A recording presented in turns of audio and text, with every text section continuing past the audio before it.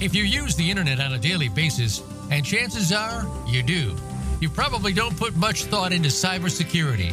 You know, your network connections, the pages you visit, the files you download. You should be thinking about these all the time. Welcome to And Security for All. Your host is Kim Hakim. We're here to help you understand, in general terms, how and why your cybersecurity should be kept in check. Now, here is Kim Hakim. Hello, everyone. Sorry about that. I had to unmute my mic. Welcome to another episode of And Security for All. I am Kim Hakim, your host. I'm super excited about my show today. My guest is going to actually be our keynote speaker at our live cybersecurity conference in Dallas, Texas next week.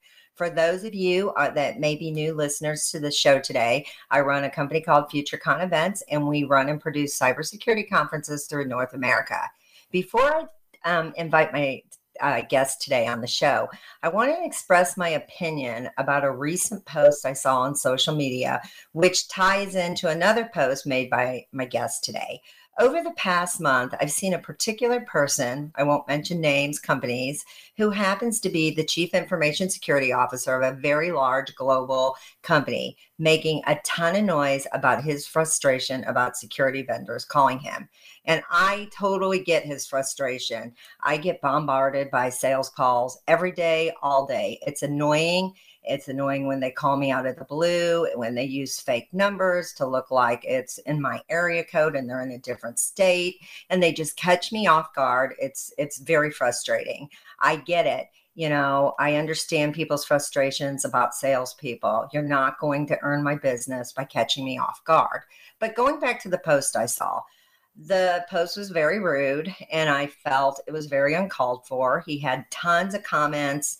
You know, he just put something out there, stop calling me, you know, I don't want to talk to you. He had tons of comments from his peers agreeing and chiming in. He had salespeople agreeing and chiming in, which I thought was odd because I thought they would have, you know, that was pretty gutsy of them because he was directly talking about them. There was one person that kind of called him out and said, don't you have a sales and marketing department that is responsible for selling your goods and services? This is a very large global company. I was very intrigued by this post, so I continued to follow it because ironically, I actually get tons of sales calls from that company he works for. I thought it was a little bit of a hypocrisy that he works for the same company that has this pretty big sales and marketing. They're pretty intense, the sales and marketing division that they have. But these people that are calling me are the people that are responsible for the revenue of the company, which allows him to have his salary. He commented on many of the responses, but never on the one that called him out on that. You know, I get it. When I got out of the Navy in my 20s, I had no clue what I was going to do with my life. So I needed to make money. I did the craziest sales jobs you could imagine. This kind of ages me a little bit, but my first sales job was selling world books. I was out there knocking on doors, trying to sell encyclopedias. Kind of crazy. It eventually landed me into telecom. I cold called businesses, trying to get them to switch their long distance provider, which again, kind of ages me. But I understand I cold called. It's not fun. You get yelled at, you get hung up on, you get ignored. But as a young person, I thought I was making a lot of money, and there's always that one person that you're going to get a bite from. So it's, you know, I feel like we do, living in our country, we have the perk that we're able to work in a free enterprise society. Excuse me. That's not what my show's about today, and I have to take a drink. Today's guest has a lot to say about the subject of what I'm talking about, and he posts a lot of comments about this matter. My guest is a very well-respected person in the cybersecurity community, Allan Alford. He is a Chief Information Security Officer for TrustMAPP. I'm going to welcome you to the show, Allan, because I'm having a choking attack here. Welcome to the show. Sorry about that. Thank you so much. I got like some dust in the air. I have a whole bunch of construction going on outside, so something's going on. But Allan also has a great podcast called the Cyber Ranch Podcast. Can you just tell us a little bit about that so I can kind of gather myself Yeah, sure. Stop choking. So the Cyber Ranch podcast started a year ago. Literally, we've been at it for a year now. I invite one guest on each episode, each show, and we have one topic per each show. And that guest is usually an executive in the cybersecurity world, but sometimes it's a little bit of a twist. I have a lot of CISOs on the show. I have a lot of CTOs on the show, folks in that sorts of role. But I've even had shows with CMOs, chief marketing officers, talking about their perspective and how to best interoperate with them and what they wish the CISOs knew about their job and, the plight of the CMO, if you will. We cover technical topics sometimes. We cover leadership topics sometimes. Sometimes it's about governance, risk management, and compliance and the people and process and technology side. It's a little bit of everything.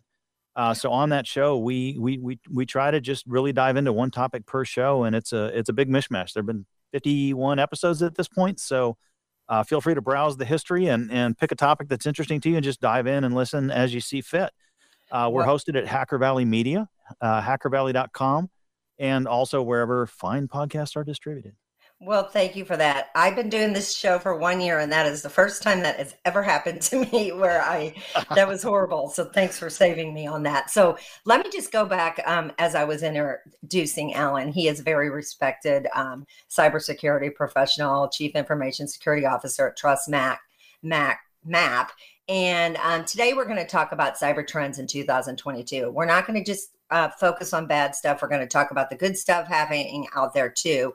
But Allan has a lot to say about the subject I was talking about, salespeople. He posted a recent post with some suggestions of how salespeople can get his attention and what not to do. So I feel like every salesperson out there should go follow Allan and read what he says, because it is true. We're going to, today, there was a lot of buzz going on your post. Today, he posted something about the CISO leaders of vendor companies versus the CISO leaders of global companies, both with the same title, but both treated differently. This was his post. He said, "Are you a security vendor CISO, tired of being excluded from all the reindeer games, real CISO activities?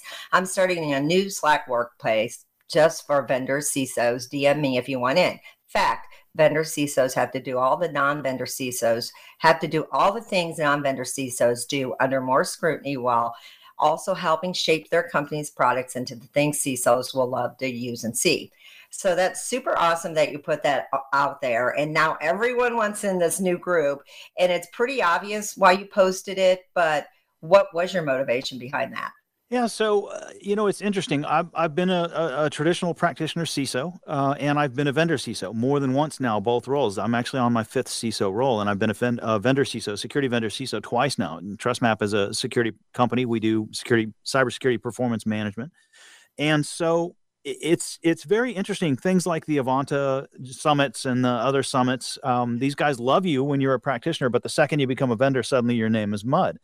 And the same thing even happens on Slack groups and LinkedIn groups and, Twitter and all these other things. You'll see that there's this real stigma in the industry against security vendor CISOs. People assume that the second you join up with a vendor, somehow you're suddenly not a real CISO and you can't be trusted and everything you say is going to be a sales pitch.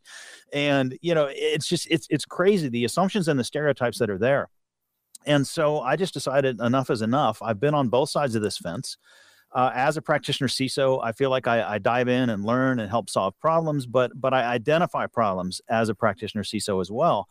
And it's the vendors, in my mind, in our entire cybersecurity community, it's the vendors who, to me, are the ones solving the problems. I think you very often, as a practitioner, come up with a great idea. You see the problem statement, right? And you may even have a killer solution in the back of your mind, but it's not like you have the resources or the time to do it. It's the vendors who come along and have the resources and have the time that can double down and focus on one particular problem. Like at my company, it's, how do you report cybersecurity upstairs and how do you measure the efficacy of your security program?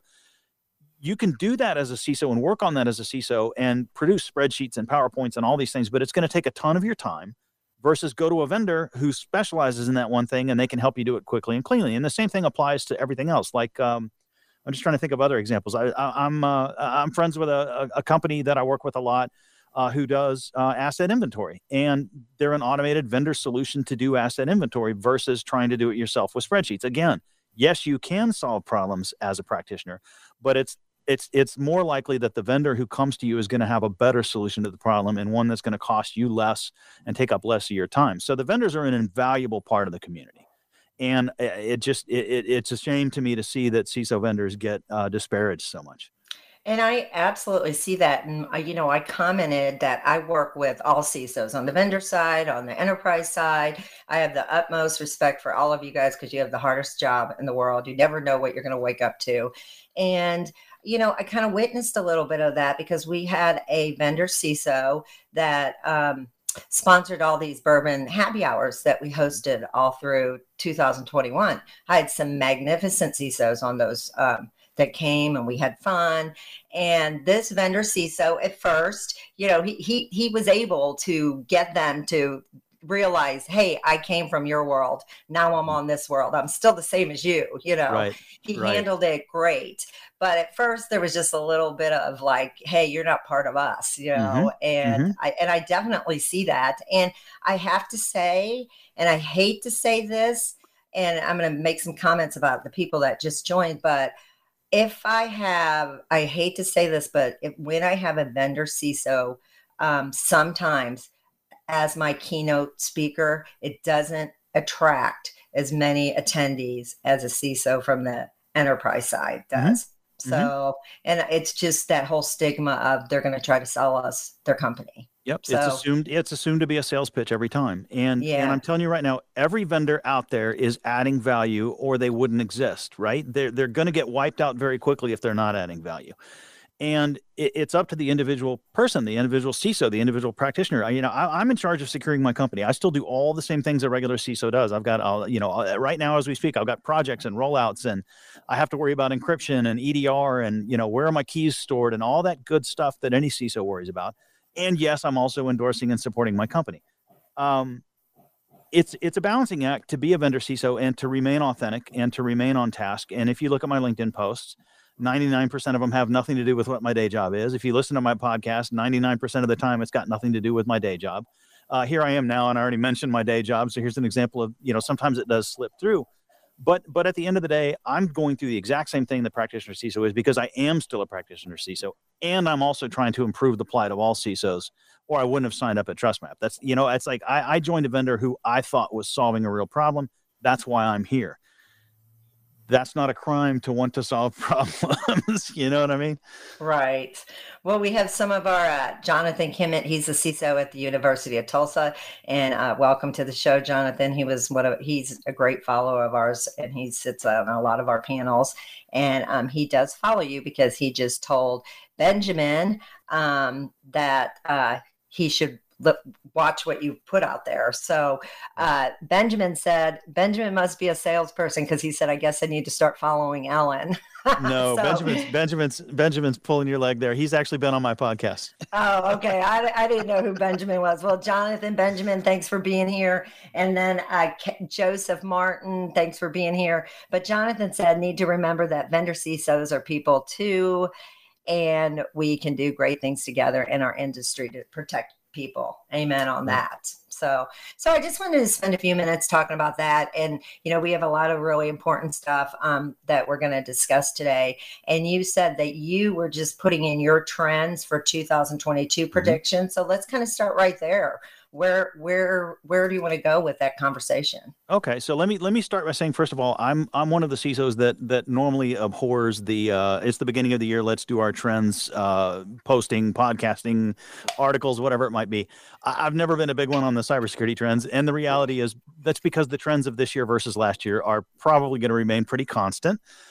We might see an increase in something that was already around last year or a slight decrease in it, and there may be something new, but the odds are at a predictive trend moment, not too many people are going to actually come up with something clever and new and then also turn out to, at the end of the year, have been right. So that's my disclaimer on trends post. But what I was thinking about, and I was putting together a trends analysis for our company for the day job. And I got to thinking about a perspective that I'd never thought of before. And I was going through everyone else's trends list. And of course, there's tons of them already out there at this time of the year. And it occurred to me that there's a breakdown that nobody ever thinks about. And that is which trends are being led by us, the defenders, and which trends are being led by the bad guys. it's a very different set of things. So almost everybody will mention ransomware in their trends, right? And it's in my list too. Of course, ransomware is on the rise. I don't think in 2022 it's going to do anything other than get worse. But that's an example of a trend that's actually being led by the bad guys. And as an industry, it's interesting to me that very often when we talk about trends, everybody leads with what is only the bad guy list. Like, oh, we're going to see more business email compromise. We're going to see more IoT, vulnerabilities and da-da-da-da. And they're reflecting the negatives. They're reflecting the things that are being led by the bad guys. And that's a really interesting perspective, because we've got to also think about the good guy perspective. We've got to try to get our own in there. I'm going to argue that as an industry, we aren't leading as much as we should be. And the bad guys really are, to a certain extent, dragging us around by our nose rings. I'd like to see that change. I'd like to see that get better. But I want to focus on, as we talk about trends today, I'm going to always be cognizant of that. Is this a trend being led by the bad guys or a trend being led by the good guys? And I've already thrown one out. Ransomware is a good bad guy trend. I would argue that third-party supply chain stuff, when we saw the HVAC company get compromised in the Target breach, I think that was the beginning of a whole new trend that the bad guys are running as well, where I think we're going to see more and more third-party attacks, not because the third party is the target, but because somebody they supply is the target, right? Supply chain risk is on the minds of the bad guys, not just the good guys. There's a very deliberate, very on purpose, let's go attack a whatever it might be, a data services company, because we know we can get into client X via them. The HVAC company feeding Target, those kinds of things. So there's another good bad guy trend, if you will, bad guy led trend.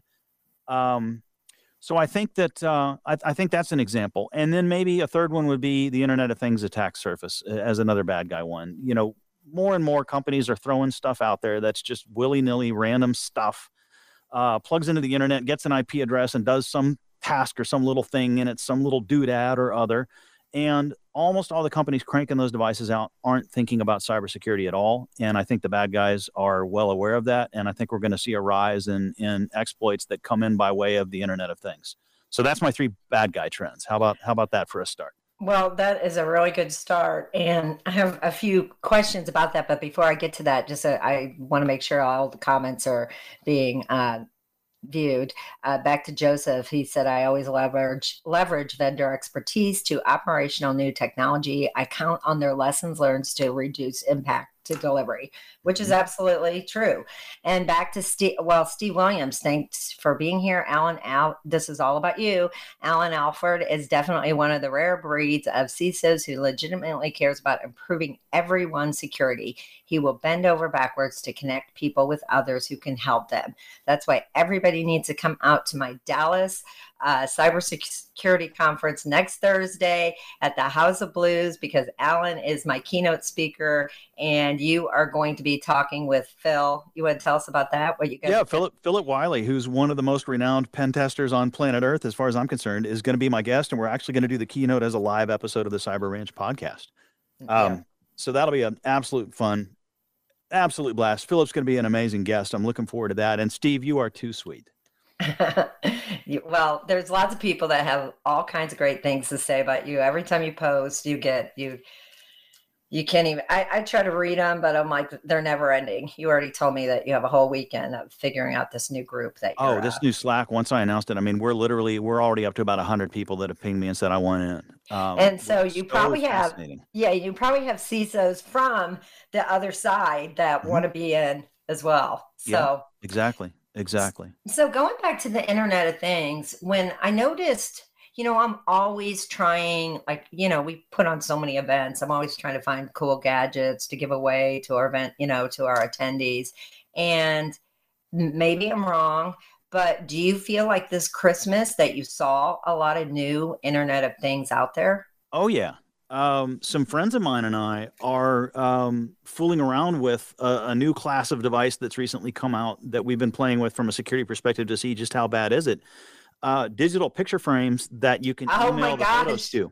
I got one of those. My son, I got one of those. See, I didn't even realize that. Two members of my family received those, and most of them are set up where you can somehow send them a photo, usually by email or something else.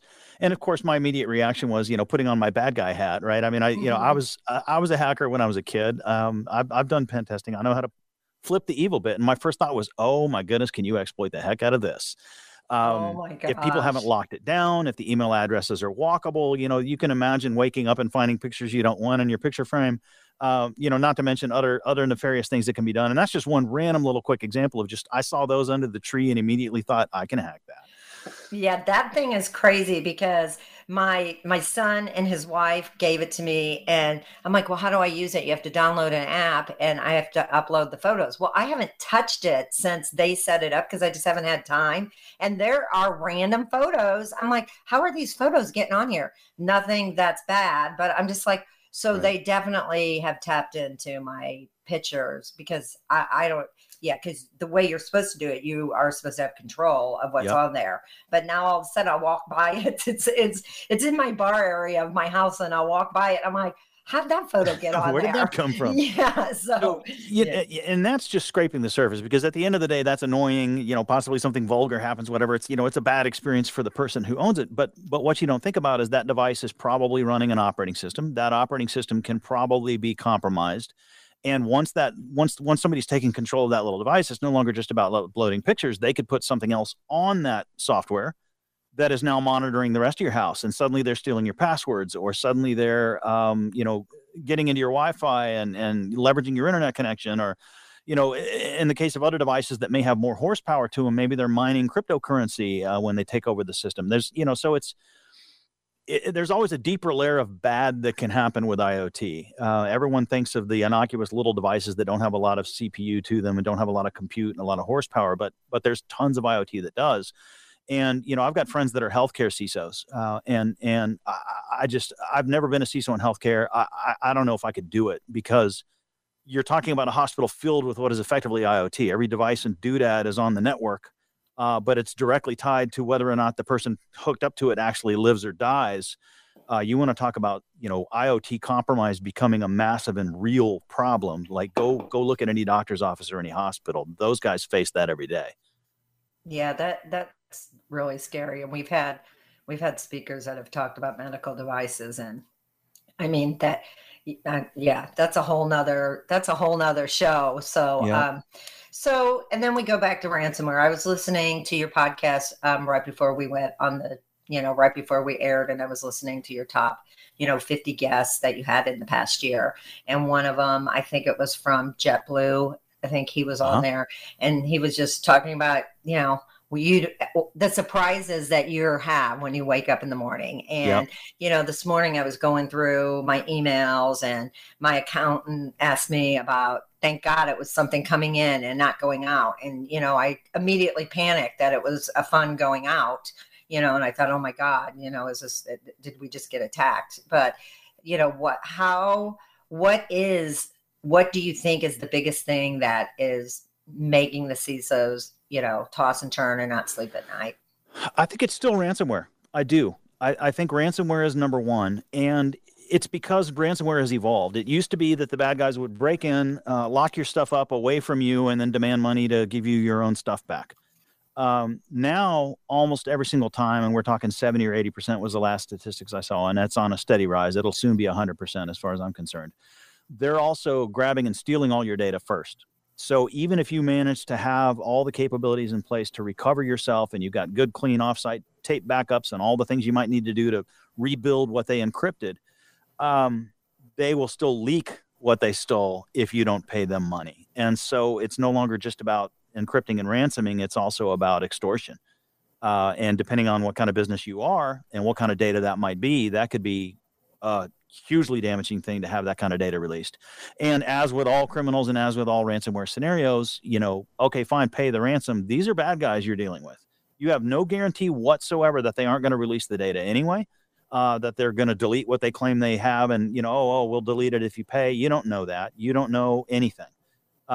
It's not uncommon at all for the decryption tools they provide. If you go ahead and pay the ransom, they'll send you decryption tools, and those decryption tools are in fact Trojan horses loaded with other malware and other bad things. You pay once, you've put a mark on your forehead that you're the sort who will pay, and they may well go through the whole exercise, help you recover, and a month later it's the exact same people hit you again. There's just a lot of bad with ransomware. There's just a lot of bad with ransomware. And so tell us about some of the positive trends that you're seeing to stop ransomware. So It used to be that the bulk of ransomware was coming through phishing, through fake emails that try to get you to log in and give your credentials away. And eventually they'd harvest enough credentials and they could move around and get onto a system where an admin had been logged in the past, or even better yet, get an admin to give their credentials, and, basically getting enough usernames and passwords on the network to figure their way out to escalating permissions and privileges, doing more damage with an admin level, and then taking over and doing the ransomware attack itself. Fortunately for us, phishing is much more known and understood. I think even my mom knows what phishing is. And there's been a lot of good work and a lot of good effort. I'm on an advisory board of a company that does, security awareness training, and that's a huge niche in the industry now. There's a ton of security awareness training out there. A lot of that is helping with the phishing, but also MFA, multi-factor authentication. I think a lot of folks have realized you're never going to be able to educate everybody to not click. But if you've got multi-factor authentication, fine, let the bad guys get a password. They still need more to get in. So I think there's been an uptick in phishing awareness. I think there's been an uptake in security awareness training, phishing exercises, getting the general populace trained up on that. But also the MFA has been on the rise. I think we're seeing good progress there. So that's some of the good things to help thwart ransomware. But then there's the other flavor of ransomware, which does not rely on credentials at all, but rather on directly exploiting vulnerabilities. We saw things last year with, I don't want to name vendors, but very popular vendors with tools and equipment and software that everybody uses. That turns out there was a massive vulnerability and somebody could get in and do the thing. And once they were doing the thing, they could intercept the passwords and log in directly, seize admin privileges, et cetera. There's been plenty of vendors busted for this in the last few years. And so MFA and phishing awareness and security awareness are not enough because there's still the direct vulnerability exploit means of ransomware getting in the door. And so this ties into another company. I'm on an advisory board of another company that does vulnerability management.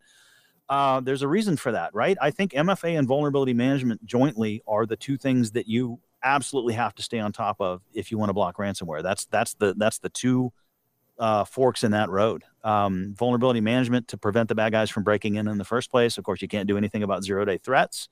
And some of the ones that came out last year that I mentioned where, popular vendors were busted, where people were breaking in through their systems and getting admin access. Sometimes it is a zero-day threat. And there's not much you can do about that from a vulnerability management perspective. But staying on top of what you do know about and patching all the things that you do know about becomes very, very, very crucial in your ransomware defense as well.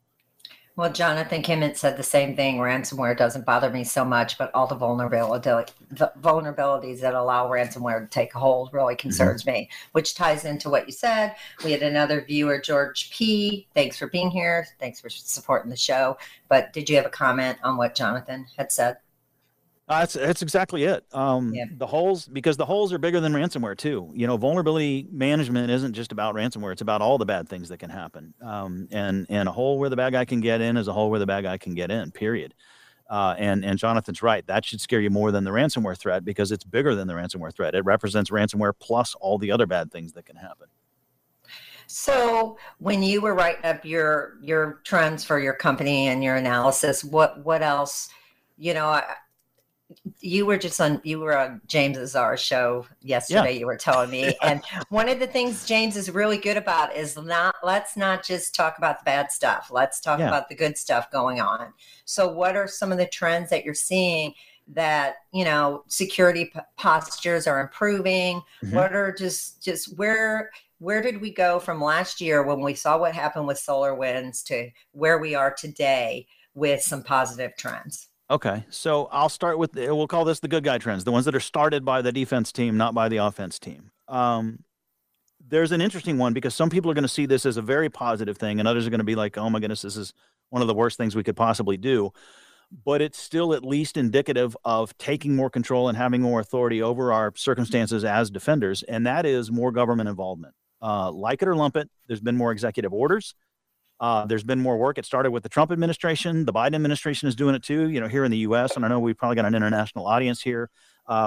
America's not the only country that has seen more uptick and more stuff coming in from governmental oversight and, mandates and requirements and baselines. Now, at a glance, these things are very good for us because putting some teeth behind, let's get some baselines in place so that we all know we're at least here.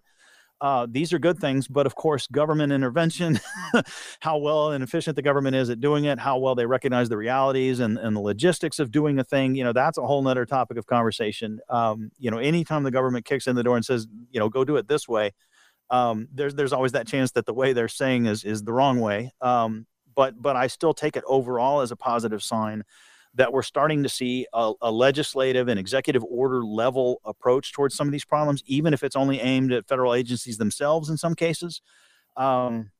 Somebody's got to say, get your act together and get more secure, because otherwise securing the funding to do all the things and fix all the things is always a challenge, right? I have never worked anywhere where I got 1,000% of the budget. I've never worked anywhere where I've gotten 100% of the budget, right? I mean, businesses have a million things to spend money on, and security is only one of them. So getting some external incentives to escalate and improve and increase security budgets is never a bad thing in my book. Although, take that with a grain of salt. Government's the government, right? So how's that going to change? I mean, weren't we talking about this during Colonial Pipeline? I mean, when is the government going to come in? I mean, how's that going to happen? Do you have any insight on that? It's already starting to happen. We did a show on my podcast a little while back. I had some of the fellows from MITRE come over, and there's a gentleman from Attack IQ as well. And it was an interesting show. There were some executive orders that were analyzed. There were some CISO directives that were analyzed. We're starting to see traction and movement happening, and we're starting to see organizations like CISA and MITRE more empowered than they used to be. And it's already happening. There are already rules hitting the books that are mandating, the way that, at least government agencies themselves have to behave in terms of cyber and certain baselines they have to establish. CMMC is going through some very interesting convolutions right now. That's one I'm tracking very, very closely. CMMC 1.0 had 5 tiers, and this was all basically CMMC was a set of cyber regulations for entities doing business with the government, with the DoD. And CMMC 1.0 was very rigorous and had a 5-tiered model. And to achieve tier 5, you had to really, really, really, really, really have some rigor and some discipline to your cyber program. They backpedaled a little bit. CMMC 2.0 isn't ratified yet, but they've gone from 5 tiers to 3. And tier 1 is pretty much self-attestation now. So that's one instance of, I think, the government mandate going the wrong direction. But there are other executive orders and other briefings coming out and other legislation being talked about and being passed as well. That's all helping drive some of that a little further. So it's a mixed bag, but I think we're seeing more activity from DC than we ever have. So Joseph said third and fourth party. Did he mean vendors there? Increase the attack vector? Absolutely. He's absolutely right. That is, and this is what I said in my second bullet of supply chain. I think the bad guys are aware that the supply chain is there, are paying attention to who is whose customer, and figuring out if I break these guys, can I get to those guys? I worked in one shop, I won't say whom, but I worked in one shop that was a smaller adjunct to a larger entity, and the larger entity was a very popular target for the bad guys. And as a smaller subsidiary of that larger entity, I was under more scrutiny than anybody else my size would be, because I was an obvious target and an easier target to hit to get into the big guys. In other words, this is a pretty common formula, and the ransomware guys know this too now, by the way. They've figured this one out, and this is part of why ransomware is going to be worse, I think, in 2022 than it was last year. If you are a smaller organization, the odds are you are less well defended than if you are a larger organization, at least in terms of resources and budget and such things available to the cause. I'm not going to say that just because you're big automatically means you're better defended. There's plenty of big shops that, because they have a larger attack surface, aren't on top of that, and they themselves are more vulnerable than a smaller shop. But in general, the bigger shops are at least invested more in their cybersecurity. And so the little guys are easier to pick off. This is why the HVAC system was what the door was into target, right? This is why at my former job, I was a target into our bigger owners. They assumed I would be a weaker attack surface because I was smaller and less well-funded. Well, in my case, I had to be well-funded because we knew that was a problem and it was addressed. But that's not the case for every little subsidiary. So size and scale matter a lot, and the bad guys have caught in on that. Small size SMB ransomware is on the rise versus the bigger enterprise stuff. The bad guys are well aware of the little guys. You think about a dentist's office and GDPR and HIPAA and all the things they're beholden to, but they're just a little dentist office with, 15 employees and maybe one contract IT guy. And, that's a ripe target for some serious data, and one that's probably not very well defended either. And the bad guys have picked up on this. Yeah, I agree. I have a lot of friends that are business owners and, that are not protected. And I try to warn them, and they're not going to realize it until it happens. So there's so many, easy pickings out there for the bad guys. But Jonathan Kimmett has a good question. When we think about new compliance versus insurance versus the fear of ransomware, et cetera, what do you think will be the most effective in change to the industry? That's a hard one to call, but I'm going to go with insurance, and here's why. I think the insurance companies are doing what all of us need to be doing. They've gotten wise. There were so many ransomware payouts last year that they've had to rethink their strategy and their paradigm. And this actually goes into my second good guy trend for the year, because we've only covered the first one, which is the government stuff. The second good guy trend is, in my mind, all of us have to get better at measuring and reporting the efficacy of our cybersecurity programs. Now, total disclaimer, I'm bordering on my day job here, so hopefully I won't sound like a commercial. But the basic idea that we all have programs in place that we have to somehow demonstrate and measure the efficacy of those programs. We have to be able to evaluate risk. We have to evaluate the cost of dealing with risk. We have to balance all these factors and report them in some meaningful way. You better believe that every single cyber insurance company on planet Earth right now is doubling down on that very idea themselves, because they had so many payouts last year. And how did they start? They started with questionnaires, and they started with some loosey-goosey stuff. And it was the wild, wild west when cybersecurity insurance first got started. And a lot of companies signed up and got their policies in place and paid their premiums and got their policies. And then the bad thing happened. And, investigation had to be done to discover that, they weren't doing the following 3 things, and that's why they got popped, or they weren't doing the following 5 things, and that's why they got popped, or whatever it might be. Well, you better believe the next year, those 3 things or those 5 things are on the awareness radar of the insurance companies. And so I'm expecting a lot more insurance scrutiny. I'm expecting a lot more measurement in the industry as a whole, not just from the insurance companies, but from people having to measure their own programs, from organizations having to measure themselves. Everybody has to get more savvy at understanding what they're up against, measuring that risk, and also understanding how they're going to combat that risk and most effectively combat that risk. And all of this involves measuring your own programs. So cybersecurity performance management, big deal. I've got a friend who is a mathematician, who's an author of several books on the subject of measuring risk, has just recently signed on with a cyber insurance company as their chief. I'm not sure what his official title is, but he's basically the one doing the measurement and the analytics for the cyber risk for this insurance company, trying to fine tune and refine that measurement process so that the company can better write policies and better understand what its premium structure should look like, right? So measurement is a big trend for the good guy trend for 2022. I think we're all going to be doing it, and I think the cyber insurance more than anybody's going to be doing it. Well, do you think that where is the accountability going to come from?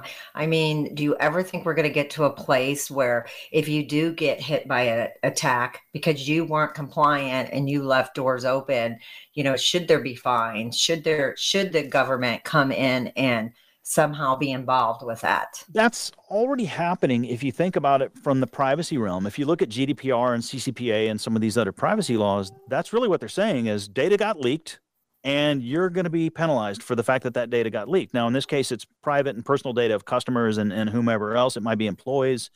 But that's obviously the foot in the door for that kind of legislation. Data breach of private information equals fines and penalties is already an established practice globally. It's already there. And the cyber insurance companies themselves, back to their ability to measure, there's new clauses where if it turns out you didn't do X, Y, and Z, we're not paying out, period. So that's part of it as well. I think there's private sector and public sector incentives on that space already in play, and I think we're going to see more of it in 2022 all around. Do you feel like Colonial Pipeline, because they paid, opened the door for? I mean, what effect do you think that left for other consumers or other large corporations by them paying? Yeah, so I don't know that I want to fault any one entity for paying. I don't. I think there's a certain amount of, how do I put it? So there's laws against paying. There are many laws against paying, especially depending on whom you pay and how you pay. because you never know if there's terrorist ties and whatever else might be going on, or if they're a nation state attacker, are they on the naughty nations list, etc. But I have never heard of any company getting busted for paying, even if they potentially did break some rule or another by doing so. And it's because there's a certain amount of, my God, you've already been ransomwared. You're the victim here, and now while you're down, the cops are going to arrest you. You know what I'm saying? Like the cop comes into the alley, finds you mugged with your wallet missing, and handcuffs you. Like there's a certain amount of like, oh my goodness, let's just not do that to people. So the fact that people sometimes pay and have to pay, I don't think there's any shame in that. I don't think it's a healthy course. I think it's a course with an awful lot of risk, but I'm not going to shame anybody for making that choice if that's the choice they feel like they had to make in those circumstances, because it does happen. People do pay. There's much more paying than there used to be, and I'm not gonna fault anyone for feeling like that's the best avenue out of their circumstances once they get hit. Everyone has a different opinion on that, so I'm always interested to hear the CISO's opinions on that. George had a question. Well, he didn't have a question. He just said, agreed. If you're not mitigating risk on your own, you'll have more security scrutiny from insurance. We had a show about 6 months ago where we had an insurance agent that knew more about cybersecurity than you could imagine, because he was selling cybersecurity insurance. So right. Benjamin Coral said, completely agree with Allan's comments, and great question from Jonathan Kimmett. That was a great question. Yeah. Thanks everyone for chiming in. We love to hear your comments out there. So now let's go to your third trend for the good guys. The last trend for the good guys is buzzword time. You need your background music. I've got applause and laugh track. I need to get the snare drum roll. All right, zero trust. But zero trust. Yes, buzzword centric, buzzword city, buzzwordorama, zero trust. I freely admit it's one of those. It's kind of like SASE. It's kind of like XDR, where companies that were doing who knows what decided, hey, that's a trend that seems to be sailing, so I'm going to call my product that. Throw a bunch of things in a box, wrap it up in a ribbon, and call it XDR, call it SASE, call it zero trust, whatever. Zero trust is definitely one of those. I freely admit that, so don't think I'm some sort of just idiot here. But at the end of the day, zero trust is a paradigm. And the paradigm says trust nobody. Treat insiders and outsiders the same way. I don't care if you are an authorized user on my network, you're still going to have to go through certain hoops. I don't care if you're a bad guy trying to get in, you have to go through hoops, and those hoops should be rigorous and should be implemented for everybody. We already talked about MFA. We already talked about phishing awareness. I think zero trust truly is the last adjunct to helping protect ourselves. And it's especially important in 2022 because, let's be honest here, all this idea that we were all going to be heading back to the office sometime soon. Yeah, right. Zero trust is a must for a distributed workforce. It's a must.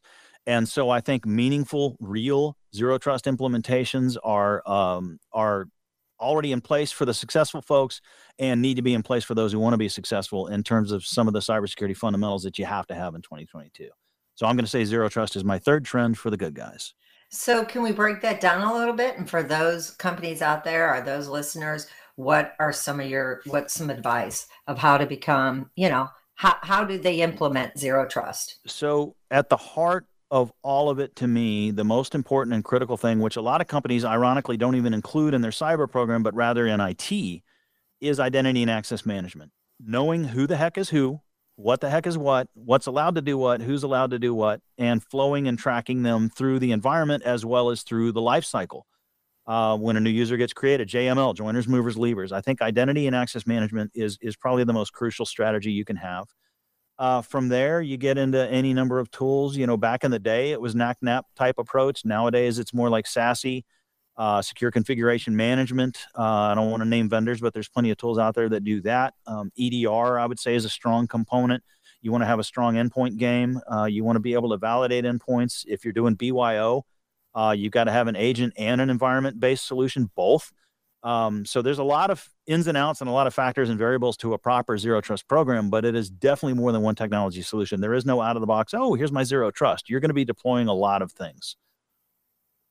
Jonathan, again, chimed in and said, I think the important part of zero trust is the journey towards it. If you can make small steps towards zero trust, you can make huge steps, huge leaps forward. Absolutely. Just start with some really basic stuff like, is it allowed to connect to the network without a basic health check?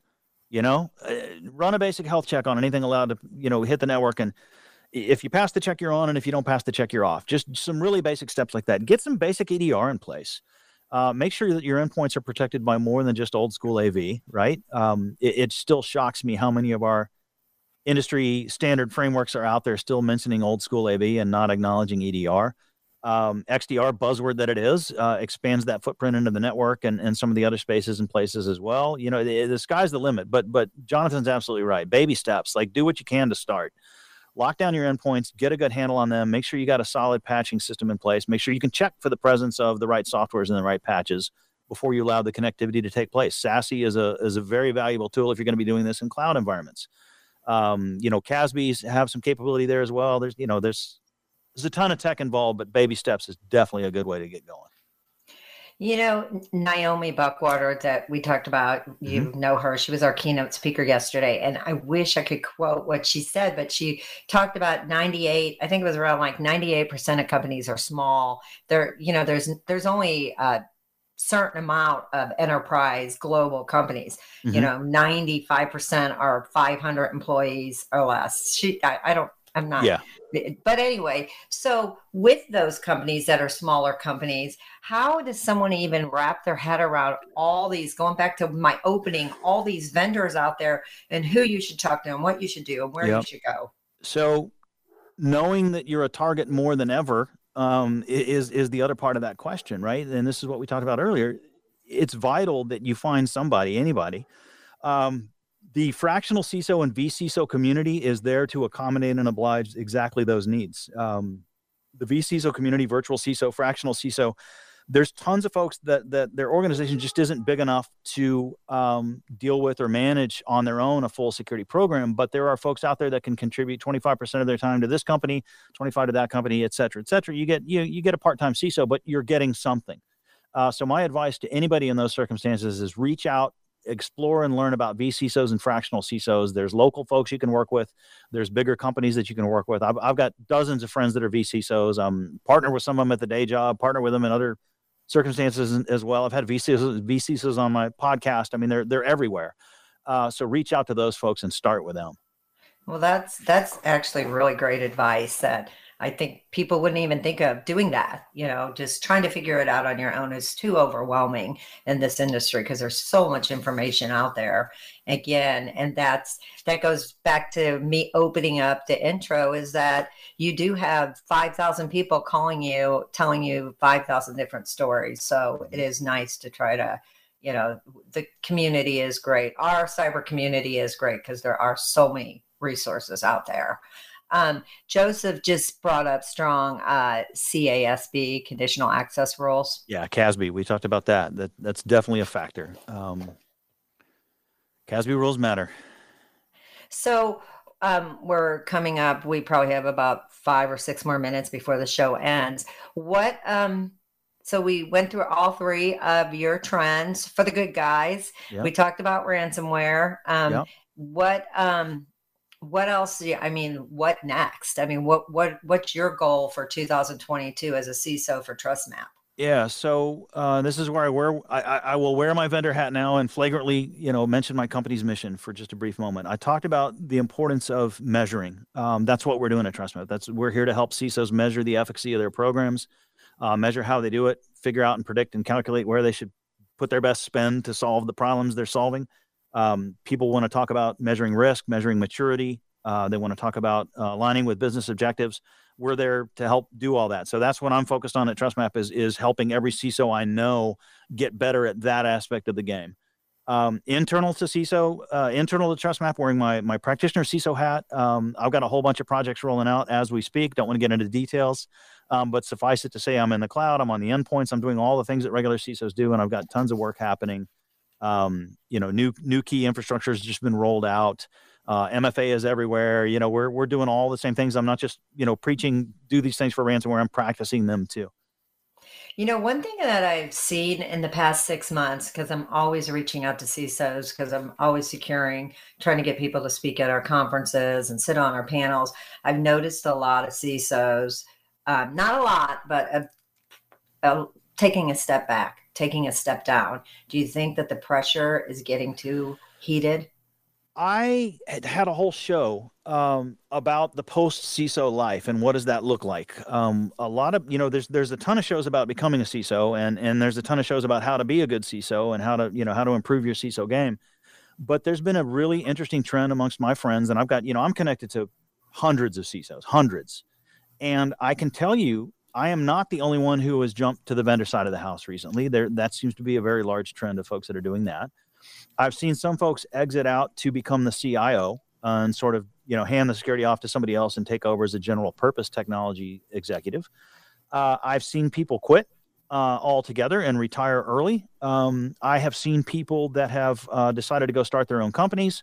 I've got friends that are now running vCISO companies as, used to be practitioner CISOs, and now they're full-time vCISOs. A lot of different trends. And throughout all of those exits, that variety of exits people are doing, a lot of people are even exiting out to board roles and things of that sort as well. There's been a general trend in the industry in the last year, especially with COVID and with the massive work from home migration that some of us planned for and some of us didn't, but all of us are dealing with. And there's been some real CISO burnout. There has absolutely been some real burnout. There is a higher average of drug and alcohol abuse amongst CISOs than there is in other similar executive roles. There have been studies that have shown that. There are a lot of folks that are burning out and just walking away from the game altogether.